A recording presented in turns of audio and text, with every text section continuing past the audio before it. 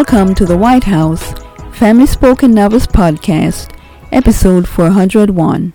Today we're reading chapter 41 of the novel, All the Bishop's Children, Book 2, by Daniel Whyte III, with his wife Meriqua Whyte. If you girls want to go shopping with me, you need to get dressed quickly. This is my only Saturday off from work for a while. We can make it an all-day thing, Rosalind said as she checked in on the girls after having a late breakfast. Dwight, I'm running low on cash. Do you have some money you can loan me until next week? Rosalind asked her husband.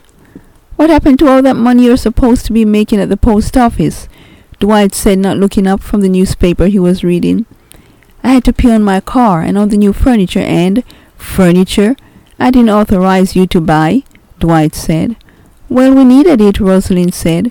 We can't be entertaining people almost every week and have them sitting on shabby furniture, especially as fat as some of your church members are. Now can we? They are your brothers and sisters in the faith, Dwight said. Plus we're getting on up there ourselves by eating too much potato salad. Speak for yourself, because you need to stop eating all those Lorna Doone cookies, Rosalind retorted. Are you going to loan me the money or not? Now didn't you all go shopping last week? And if I recall correctly, you all came back with a few bags. What else do you all need? We didn't get everything. We still need a few accessories to complement our outfits for tomorrow. As the bishop, you should want to see your wife and children dressed to the T. It makes you look good. We have to be the example setters for the rest of the women. Mother has always taught me to look my best whenever I go into the house of God, and I'm teaching my girls to do the same.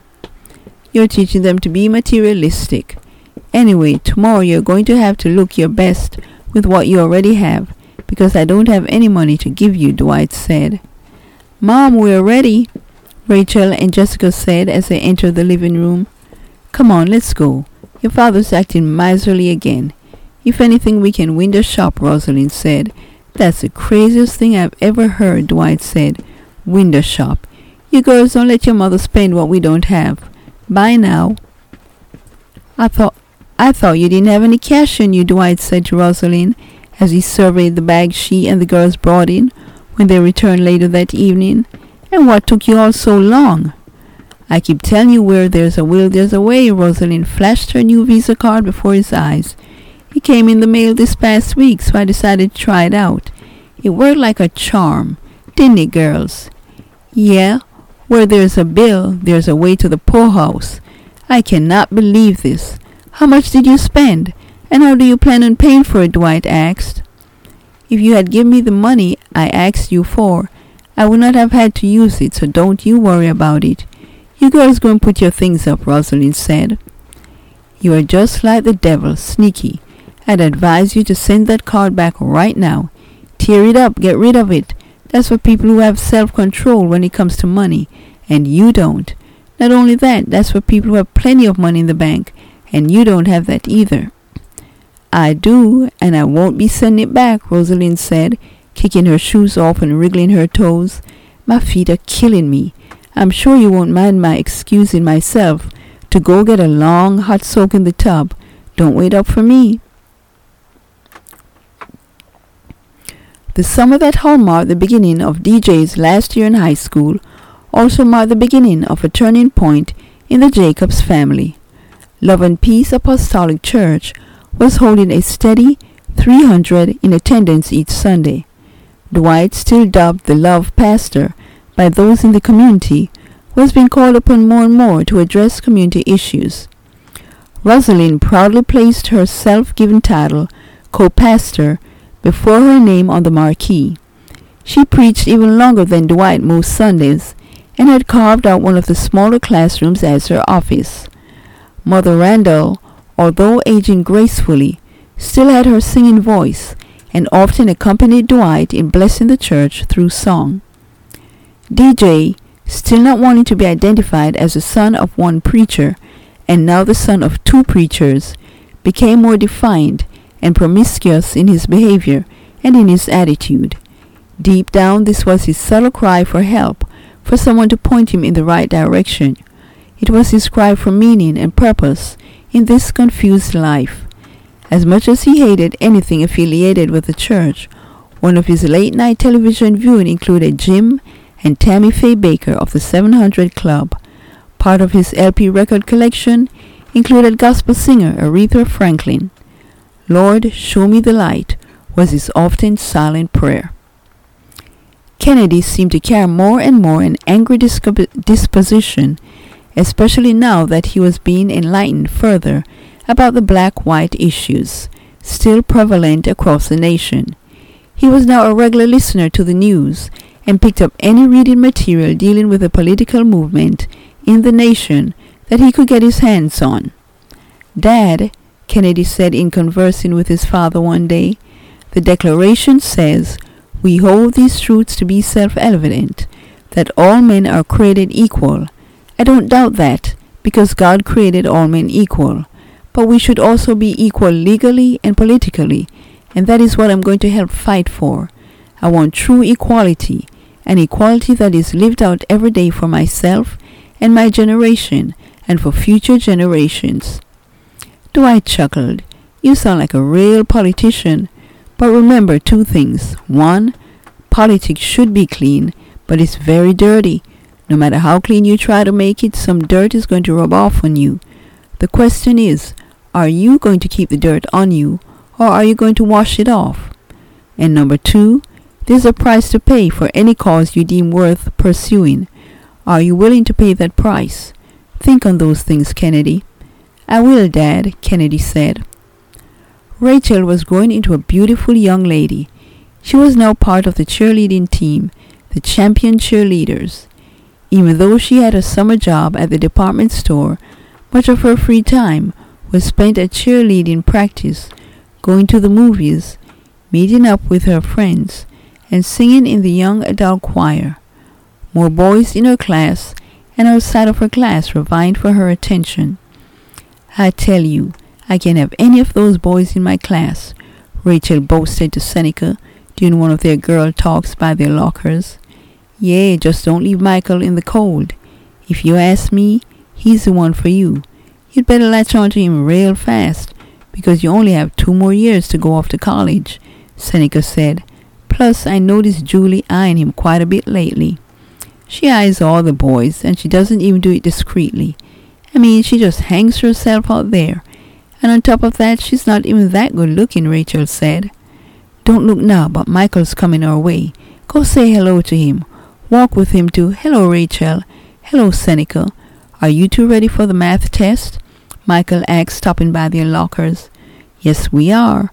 Rachel was just explaining something to me from the textbook," Seneca said as she fumbled trying to open the math textbook. "Oh, really? Maybe you can show me how to do this one problem. I can't seem to understand it," Michael said. "Go ahead, we were just finishing up. I'll meet up with you in the classroom," Seneca said, walking away. Jessica was now a member of the drama club. She had a great singing voice. "I told you this child was going to be a great actor," Dwight said one evening to no one in particular, after he had chastised her for lying to him. "Stop all that hollering and screaming," Dwight said to her. "The whole town can hear you. Look at that. All that hollering and not one tear. You're something else. You're going to be an actor for real."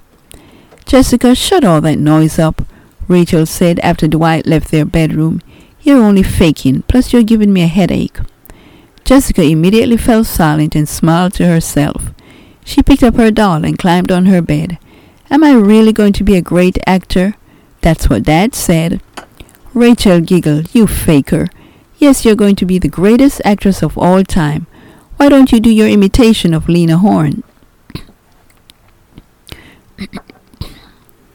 Thank you for joining us for this episode of White House Family Stories. You may purchase a copy of this novel and any other Christian fiction books read on this podcast from Amazon.com. Now, dear listener, please know that God, the divine author of all things, wants to write a great story with your life as well. But first, you must give him the pen by trusting him with the life he gave you and surrendering your heart to Jesus Christ as Savior. Here is how. 1. Accept the fact that you're a sinner and that you have broken God's law. The Bible states in Ecclesiastes 7:20, "For there is not a just man upon earth that doeth good and sinneth not." Romans 3:23 reads, "For all have sinned and come short of the glory of God." 2. Accept the fact that there is a penalty for sin. The Bible states in Romans 6:23, "For the wages of sin is death." 3. Accept the fact that you are on the road to hell. Jesus Christ said in Matthew 10:28, "And fear not them which kill the body, but are not able to kill the soul, but rather fear him which is able to destroy both soul and body in hell." The Bible says in Revelation 21:8, "But the fearful and unbelieving and the abominable and murderers and whoremongers and sorcerers and idolaters and all liars shall have their part in the lake which burneth with fire and brimstone, which is the second death." 4. Accept the fact that you cannot do anything to save yourself. The Bible states in Ephesians 2:8 and 9, "For by grace are ye saved through faith, and that not of yourselves. It is a gift of God, not of works, lest any man should boast." 5. Accept the fact that God loves you more than you love yourself, and that he wants to save you from hell.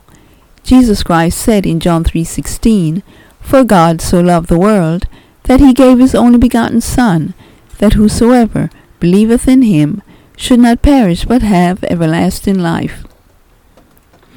With these facts in mind, please repent of your sins, believe on the Lord Jesus Christ, and pray and ask him to come into your heart and save you this very moment.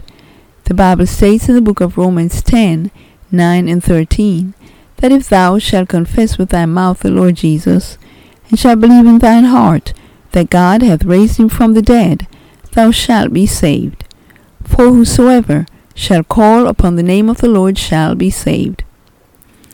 Dear friend, if you are willing to believe on the Lord Jesus Christ for salvation, please pray with me this simple prayer.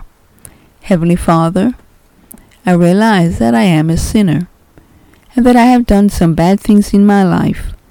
For Jesus Christ's sake, please forgive me of my sins. I now believe with all of my heart that Jesus Christ died for me, was buried, and rose again. Lord Jesus, please come into my heart and save my soul and change my life today. Amen. If you believed in your heart that Jesus Christ died on the cross, was buried, and rose again, allow me to say congratulations on doing the most important thing in life, and that is accepting Jesus Christ as your Lord and Savior. For more information to help you grow in your newfound faith in Christ, go to GospelLightSociety.com and read what to do after you enter through the door. Jesus Christ said in John 10:9, "I am the door. By me if any man enter in, he shall be saved, and shall go in and out and find pasture." Thank you once again for listening, and may God bless you until next time.